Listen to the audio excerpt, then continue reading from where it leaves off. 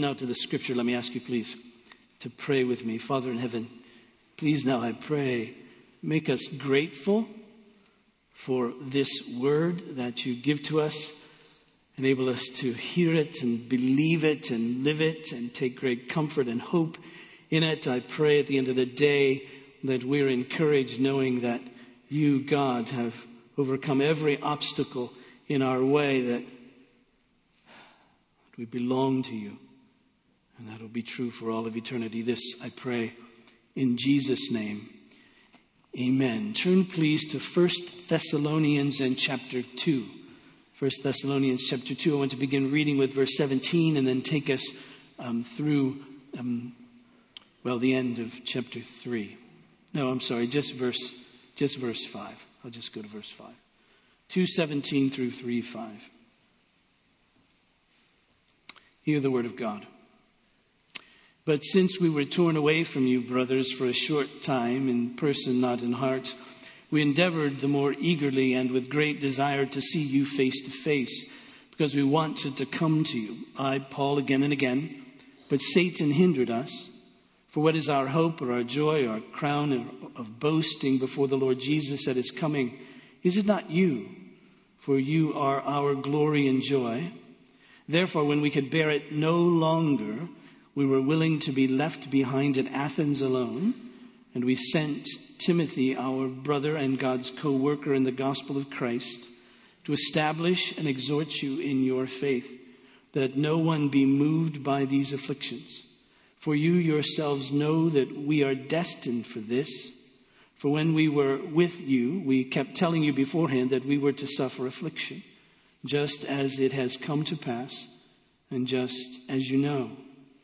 For this reason, when I could bear it no longer, I sent to learn about your faith, for that somehow the tempter had tempted you, and our labor would be in vain. Now, we're at a place in Paul's letter where he's laying this out for them. He's laying out for them that he desperately wants to come and to see them. We see that in verse 17. He says, but since we were torn away from you, brothers. In other words, he didn't leave because he wanted to. He was torn away. You might remember when the church in Thessalonica was formed, there was great opposition that came both against Paul and these new believers.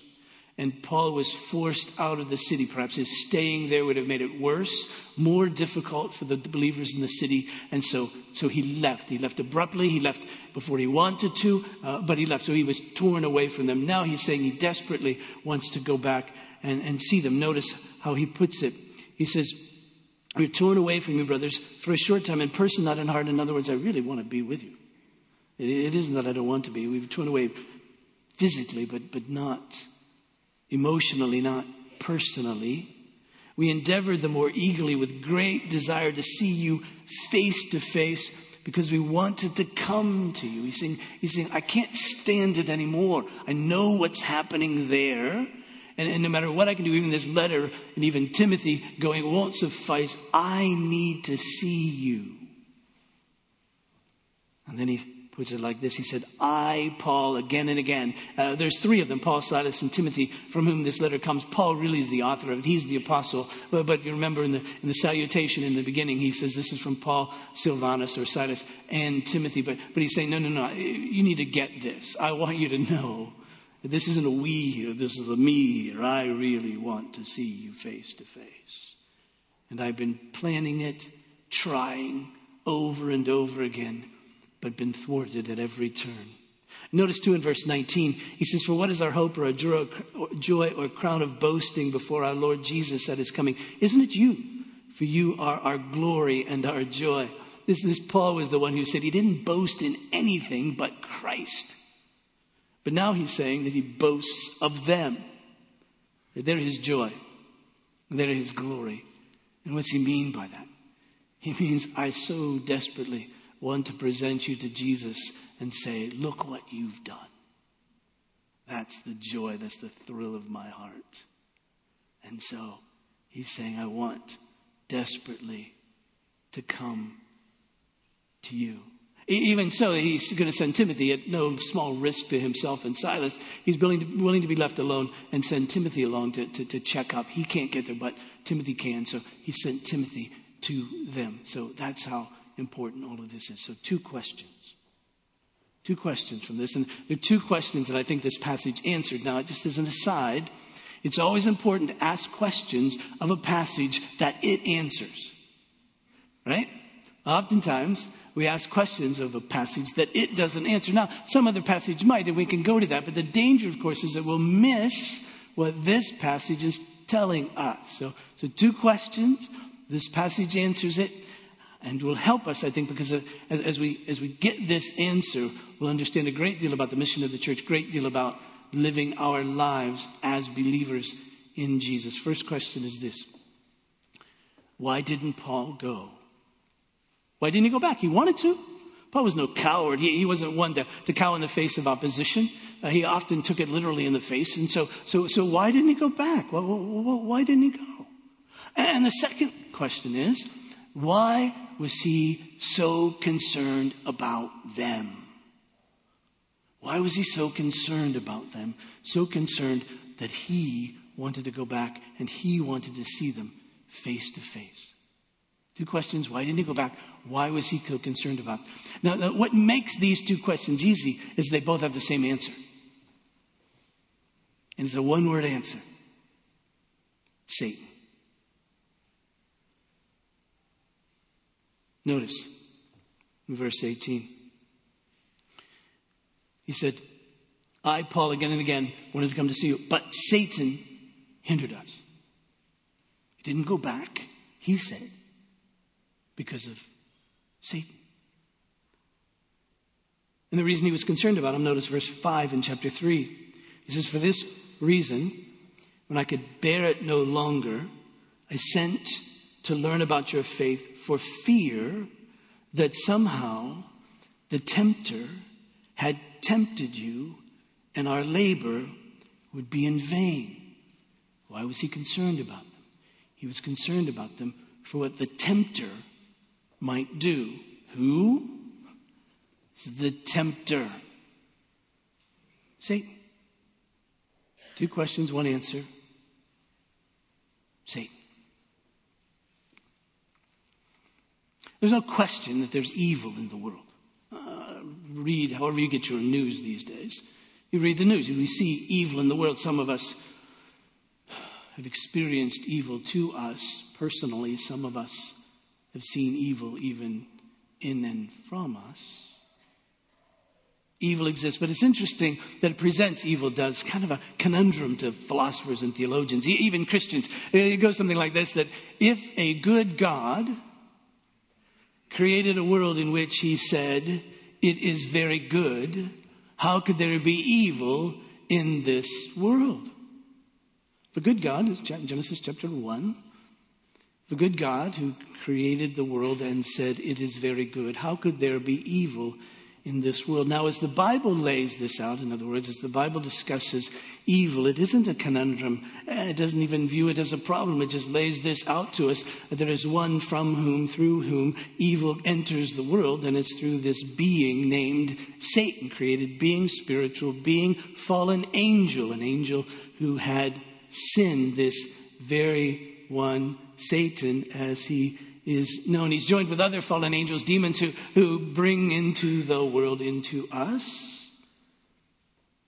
into institutions, into the world, evil. He's known as the God of the world, the ruler of the world, the prince of the power of the air, the one who is at work in the sons of disobedience.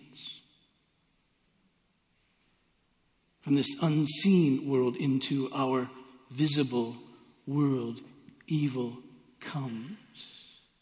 Evil is. Into our institutions, into us. It is. We're responsible, but yet here is the source, if you will, of that evil, even this one, Satan. It comes, as we read earlier from Ephesians in chapter 6, it comes, this rulers, authorities, cosmic powers over this present darkness, the spiritual forces of evil in heavenly places. This Satan, he's the one over this domain of darkness. He, as the scripture says, is the original sinner. The Apostle John says that he's been sinning from the beginning and all of that. We don't know exactly how he fell. There's a couple of passages, one in Isaiah, one in Ezekiel, that speak of the kings of Tyre and the kings of Babylon. And they're so much attuned to the evil that we see in Satan that they're attributed to him. But none of that can be really proven. That doesn't seem to be necessarily the point. So here he is, however. He got here. However he fell, he shows up at the very beginning of our existence in the Garden of Eden, this very one, Satan. And he is, according to the Hebrew, the adversary of God. He is the one, according to the Greek, the slanderer. And that is to say, he stands in opposition to God. Now, when I say he stands in opposition to God, we mustn't think that he is God's evil twin. We mustn't think that he's equal to God. He isn't. He's created. He's not eternal. He's not self-determining. He's not self-sufficient. He's not omnipotent, all-powerful. He's not omniscient, all-knowing. He's not omnipresent, everywhere present, this Satan. He isn't equal to God.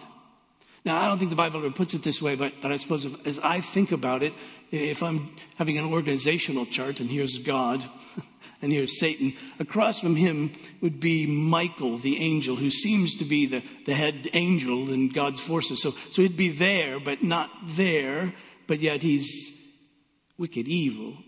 You see, this one, Satan. He's God's adversary, yes, but not God's equal. He rules, but his rule is limited. His power, but his power is limited. Limited, if you will, by God. He can't thwart God's will. In fact, he will always play into God's will. In commenting on Satan as the ruler, the God, the prince of this world, one author put it like this: Satan is the God of this world, not in the sense that he has absolute sovereignty over it, but in the sense that he is served as if he did. Commenting on passage in 1 John chapter 5, the world lies, the whole world lies in the power of the evil one, this author put it.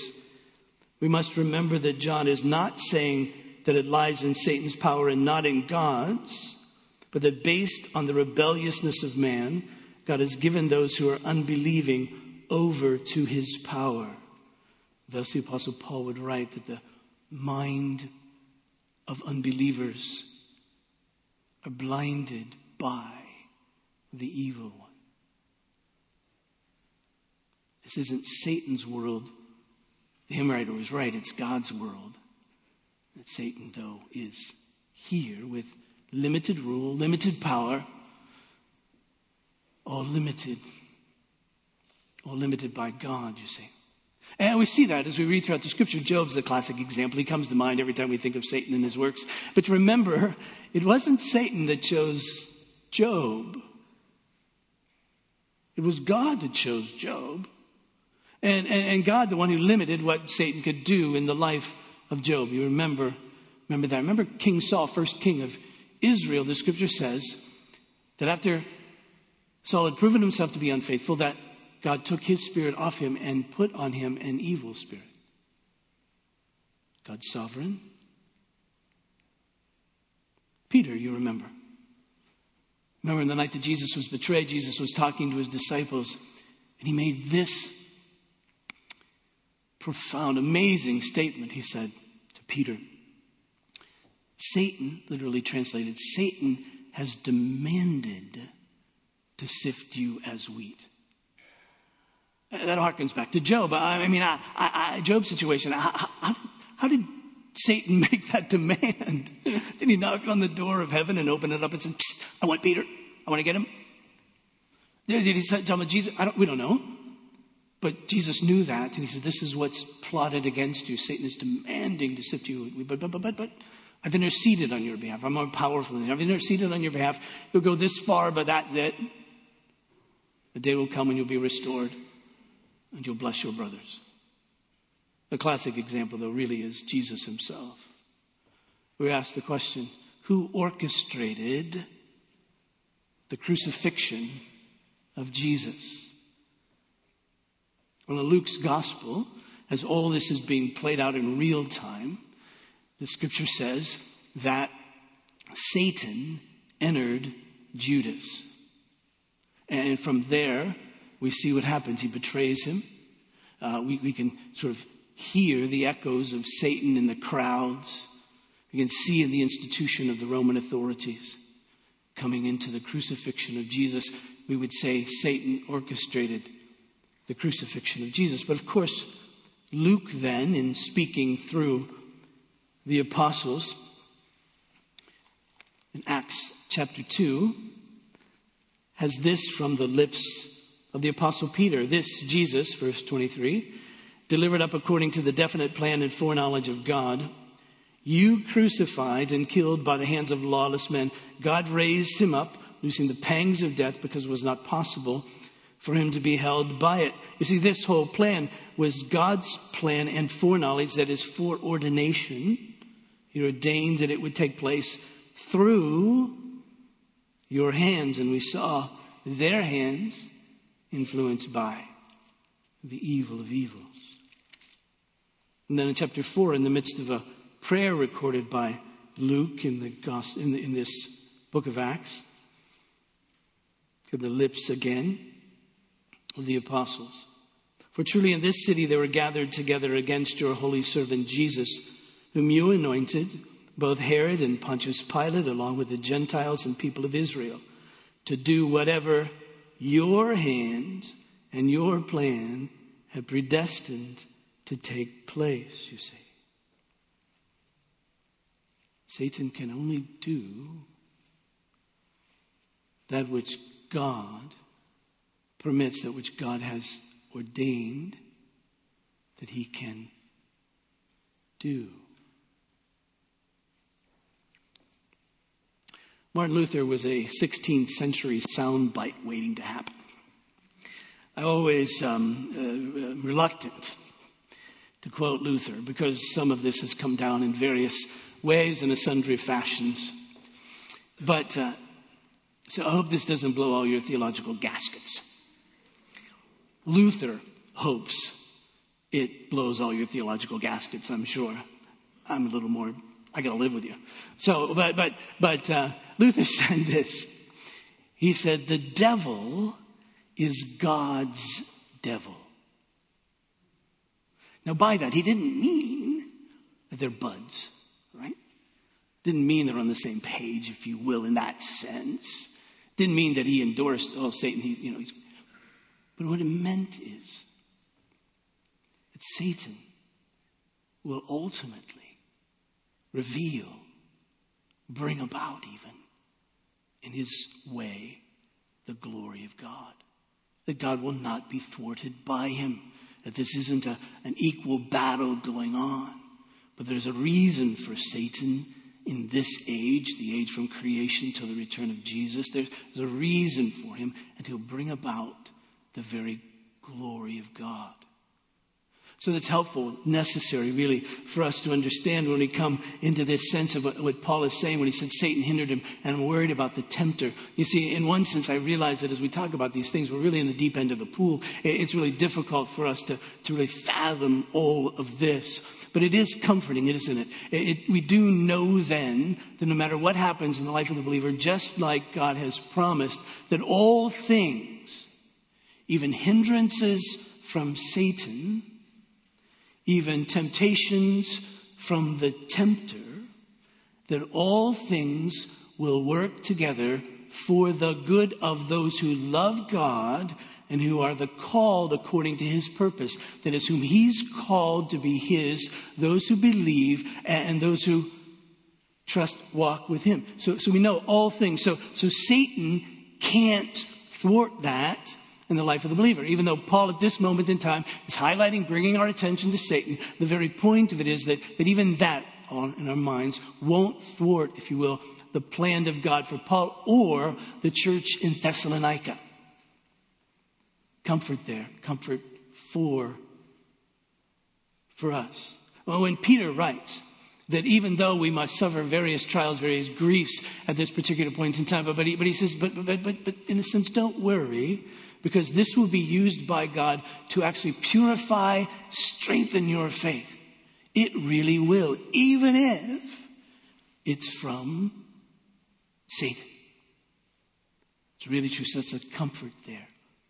So in the midst of this, even though we feel the desperation of the apostle, we feel all of that, we do know that he knows that God is sovereign over Satan. But what he's doing here, and this is the helpful thing for us, I think, and for them as well, as they would hear this, is that he's highlighting that there's a battle, a real battle.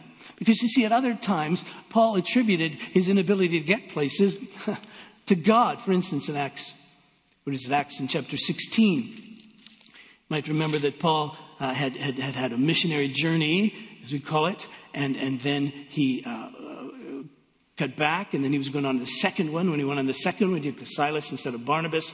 And so he headed out. His plan was to go visit all the churches he had founded in his first missionary journey. Great idea. You can see his heart. I mean, who would want to do that? Go back and see the folks.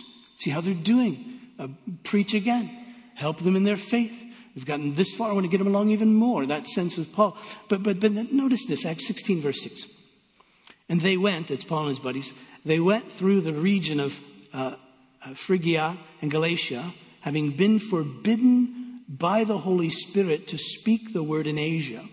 And when they had come to Mysia, they attempted to go to Bithynia, but the Spirit of Jesus didn't allow them.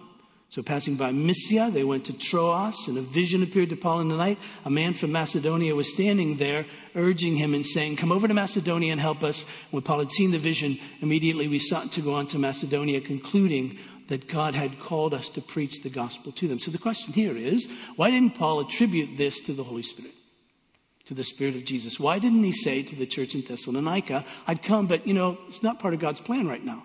Surely that would have been okay. I mean, if the apostle would have said, I want to come, prayed about it. God said, no, that's all right. Don't go, send Timothy. Surely they would have been okay with that. Or Paul could have probably said something to the effect of, I want to come, but I've been providentially detained, right? But I'm number 8 on the runway, and soon I'll be taking off to come to see you. They would have accepted that. But he didn't. He gets down and dirty. And he says, no. Satan is hindering me. How do you know? Wouldn't you love to know? Is this God or is this Satan? Have you ever asked that question? Well, sadly, our text in 1 Thessalonians isn't answering that question. We don't know from this how he knew exactly. We don't know if he just had a bit of spiritual discernment at the moment, or whether it was hindsight and he looked and said, well, that other hindrance, when I couldn't go where I wanted to go but went to Macedonia, that furthered the gospel. This is hindering the gospel. That was his determination, and Satan hinders the gospel, so I'm going to put this on Satan. Again, I don't think the point here is for us to leave here saying, well, I've got the checklist on how I know whether this is from Satan or from God. The point isn't for us to know that. That's a hard one. The point is, there's a battle. Because you see, there's military, if I could put it that way, military imagery used here by the apostle as he writes. This little word for hindered or stopped is a military expression. It's often used of an army that wants to keep their enemy from progressing. And so it refers to going into a place and chopping up the road. We would say in our day, blowing it up. But chopping up the road so the enemy can't get from one place to another. So what he's saying is what's happened here is that someone's come in and chopped up the road. I want you to know, I want you to be aware, church in Thessalonica, this isn't because of my indifference to you. I love you. I want to come. But we have an enemy. Remember that. And you know the enemy. And I'm concerned about the enemy. You see, the greatest danger for someone in a war is to not know they're in a war. If you have to fight someone and you can fly in under the radar and they don't even know you were there, that's a great thing for you. And Paul is saying, I want you to know God is sovereign. We could go there if you wanted to. I've preached on that. Paul would say, you know that. We've been there. All of those kinds of things. But right now, what I want you to be thinking about in the midst of his sovereignty is that there's a battle going on. I don't want you to miss it. Martin Lloyd-Jones, in all of his work on spiritual warfare, puts it like this. He says, not to realize that you're in a conflict means only one thing. And that is that you are so hopelessly defeated and so knocked out, as it were, that you do not even know it. You're unconscious.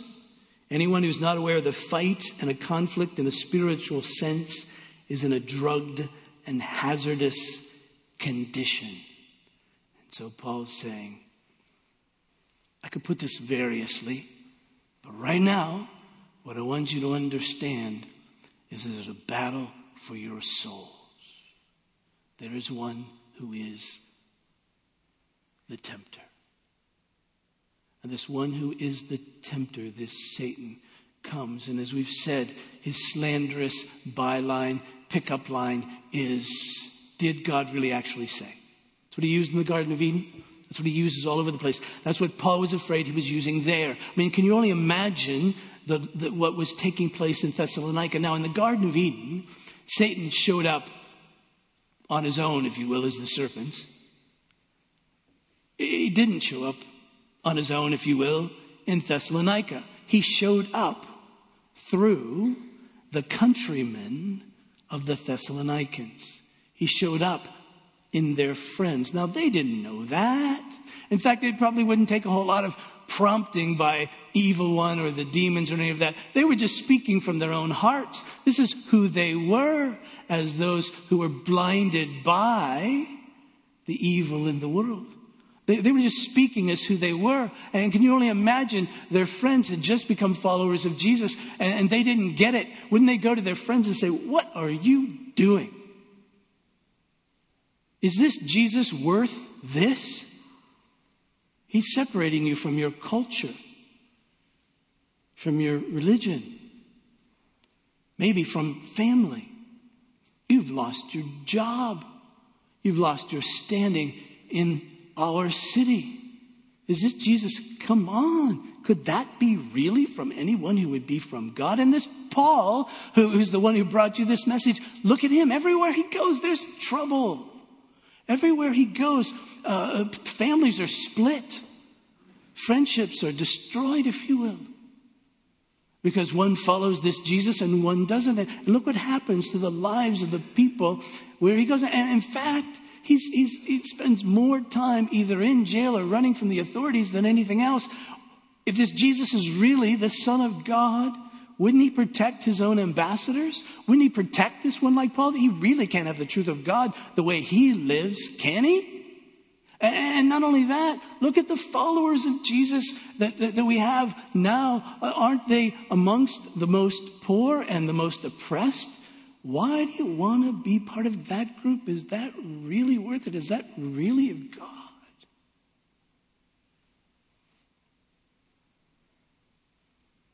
Of course, Paul knew the parable of the sower that Jesus had spoken. He knew what the tempter does. He knew that the tempter comes and he snatches away the word that comes for those who don't understand. Don't you know? You know this. Don't you know? That Paul knew people in Thessalonica that he wondered about. Did they really get it? Oh, they said they did, and they were moving along, and they had joined the church, if you will, and they were part of things, and things seemed great. But don't you know, he was wondering, if you're a Sunday school teacher and you have various ones in your class, you know some for sure believers. I mean, you just know that. But there's always some you go, I wonder, did they really get it? Did they really understand? I don't know, maybe they do, maybe they don't. I don't know. Paul's thinking, it's just like the tempter to snatch it away.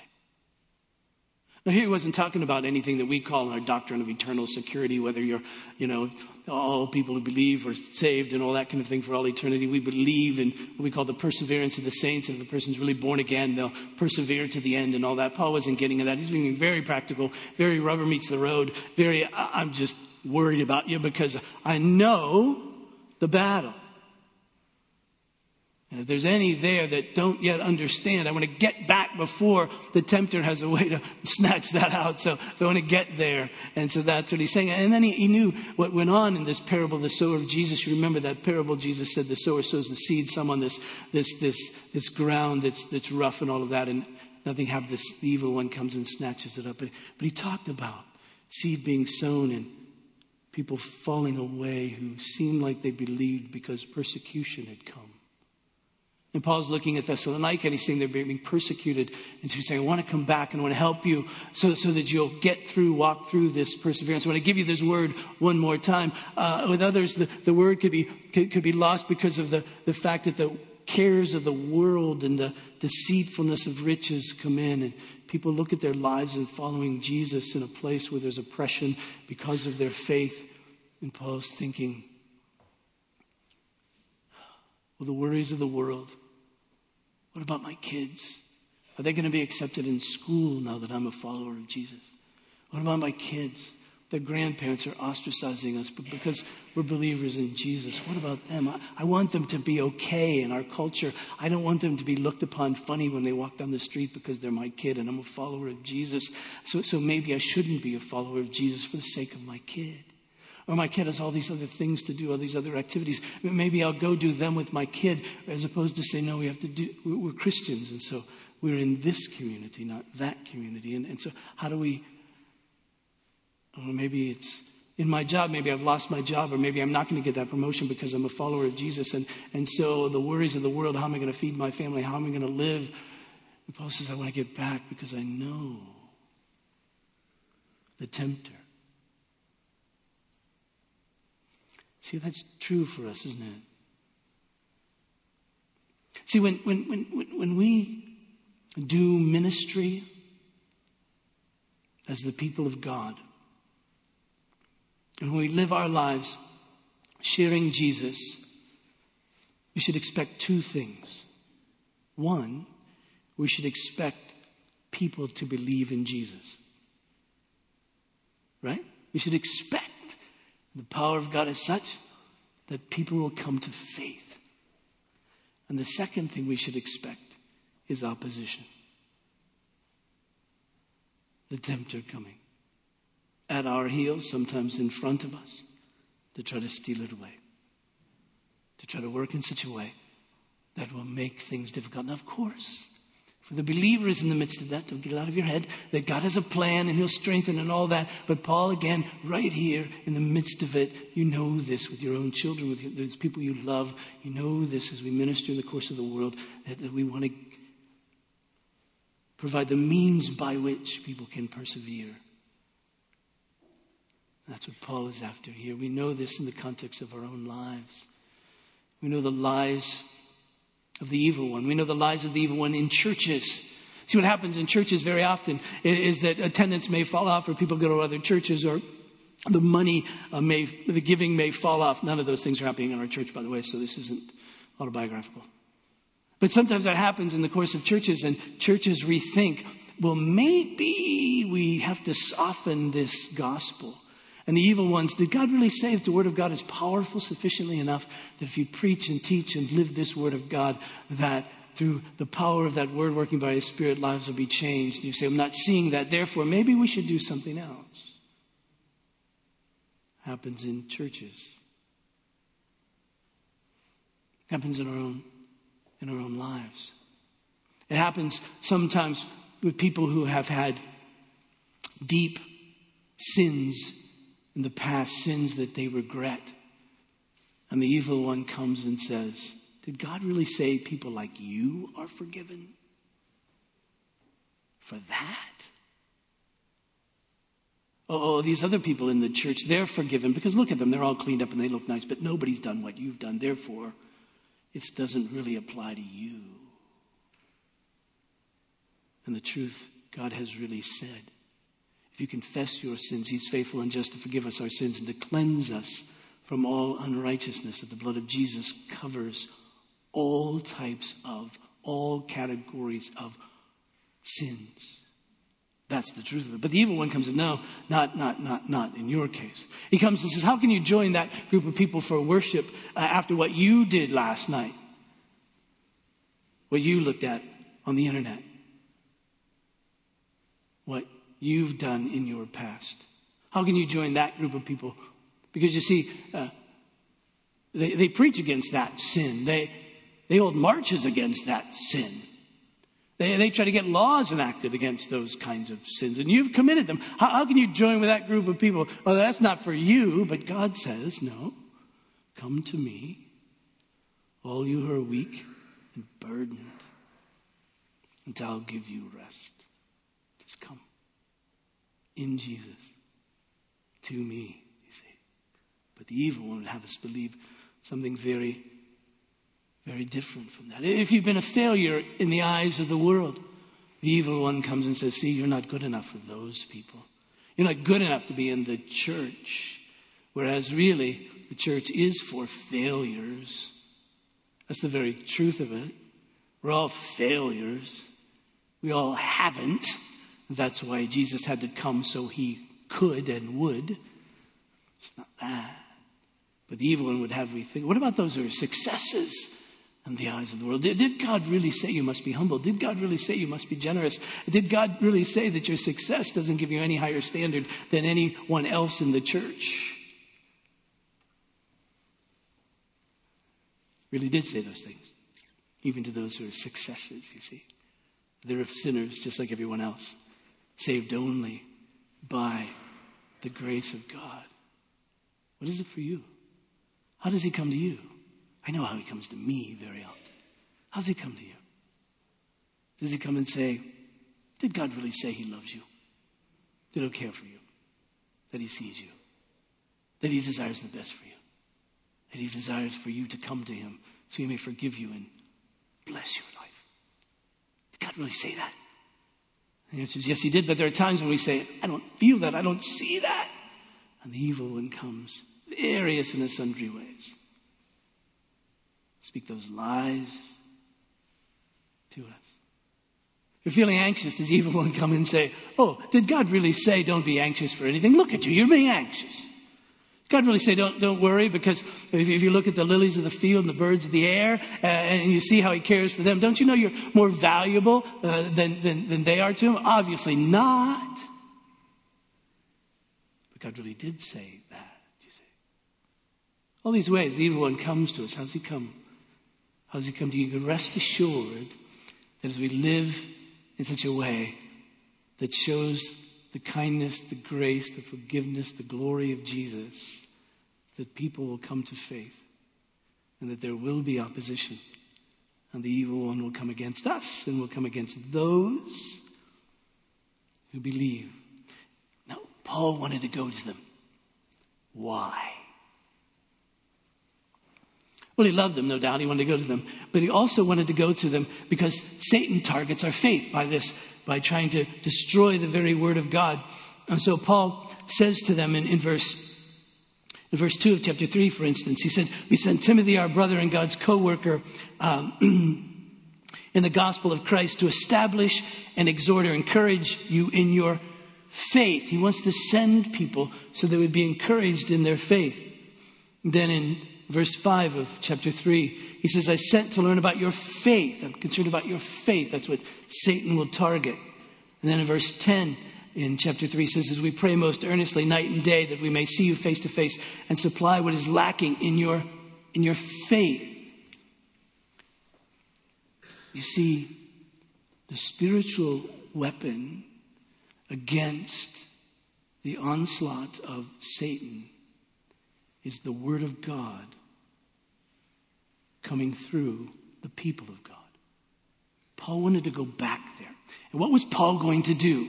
He wasn't going to go back there on his horse and ride up to the prison and free everybody. Right? That wasn't it. He wasn't come with a bunch of food and said, here I might have. But here, that wasn't his point. His point was he was going to come with the word of God. Why? Because this word, you need to hear this word. If you're only hearing this other word from the opposition and there's nobody there mature enough in order to give you this word because you're new in your faith, I'm going to come and I'm going to give you this word. Why? Because this word will enable you to persevere. It's more powerful than that word. It'll counteract that word. And if you're really a believer in Jesus, you'll take hold of this. And then I can leave and go, whew, they're good. They'll make it. That's why the author of Hebrews says that we're to encourage one another in the Word of God as long as it's called today, so that none of us would have a cold, hard, unbelieving heart. That's why the author of Hebrews says, don't forsake the assembly of yourselves together. Now, I know that preachers for years have used that to con people into coming to church every Sunday. Well, you can use it for that. But it's more than that. It's what we call Bible fellowship. It's what we call coming together with other fellows who are in the same ship and talking about the Bible. Right? That's what it is. And that's what we do, you see. And so when the evil one comes with lies and slander to oppose the Word of God, the spiritual weapon against that is the Word of God, delivered from, spoken by, read through, talked about with other believers. That puts on the armor of God, you see. I read from Ephesians 6 earlier, this passage we're familiar with about the armor of God, and we take that in various ways. But the point of it is what we need to stand before the evil one, what they needed in Thessalonica, what Paul would bring to them with this word, was that they needed truth, the belt of truth. What they needed was the breastplate of righteousness, to know they're righteous in Christ. What they needed was the gospel, because that would bring peace. What they needed in this situation was faith, because that would extinguish these lies. What they needed was the helmet of salvation, the knowledge of how one is saved through Jesus, and that believers are saved in Jesus, and you didn't worry about these lies. And then he said, you must take up this word of God praying. And he said, pray for all the saints. That is to say, it's all of us together.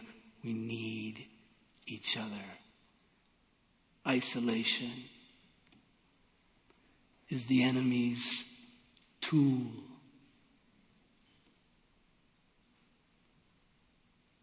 Paul says, I've got to come. Somebody's got to come. And I'll come with this word of God. And it's more powerful than the word of the enemy. Oh, Satan hindered us. And now he's using that hindrance to harm your faith, because you think I don't care. When you think God doesn't care. But that isn't it at all. Timothy will come. I'll come. Satan will be overcome. And your faith will be strong. Let's pray. Father in heaven, for me, for us, I pray that you will enable us to sit under the Word of God. That you will enable us to listen to others speak of it. And that you will enable us to speak of it in the company of your people. 1 to 1. 5 to 5.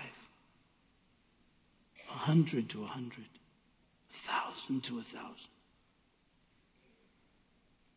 And that this word of God would counteract every temptation of the tempter, that we may persevere. And this we pray in Jesus' name. Amen. Please stand for the benediction. As you do, I remind you of grace at a glance. Off to your left, I see Ben out there. Ben will be off to the right, so go and listen to his report as well concerning his work at K-State. Please receive this.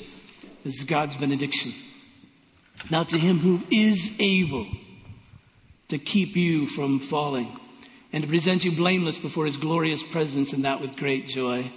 To only wise God and Savior Jesus Christ, to be glory dominion, majesty, and power, both now and forevermore. And together let us sing.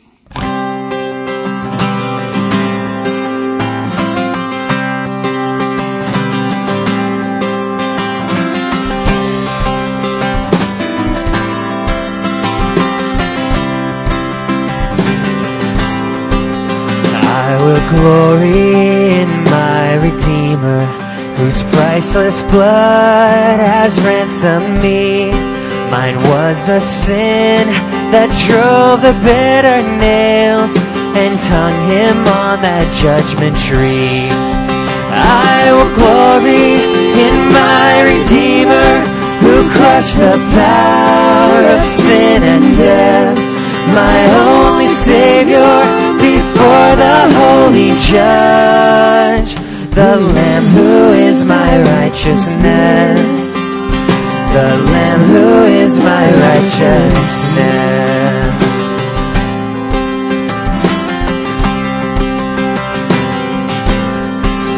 I will glory in my Redeemer, my life he bought, my love he owns. I have no longings for another, I'm satisfied in him alone. I will glory in my Redeemer, his faithfulness my standing place. Though foes are mighty and rush upon me, my feet are firm, held by his grace. My feet are firm, held by his grace.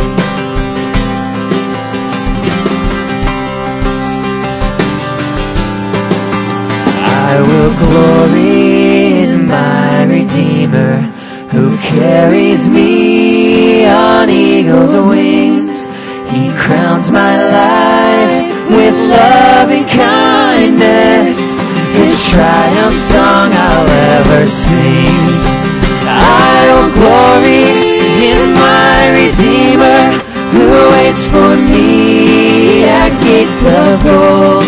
And when he calls me, it will be paradise, his face forever to behold, his face forever to behold, his face forever to behold.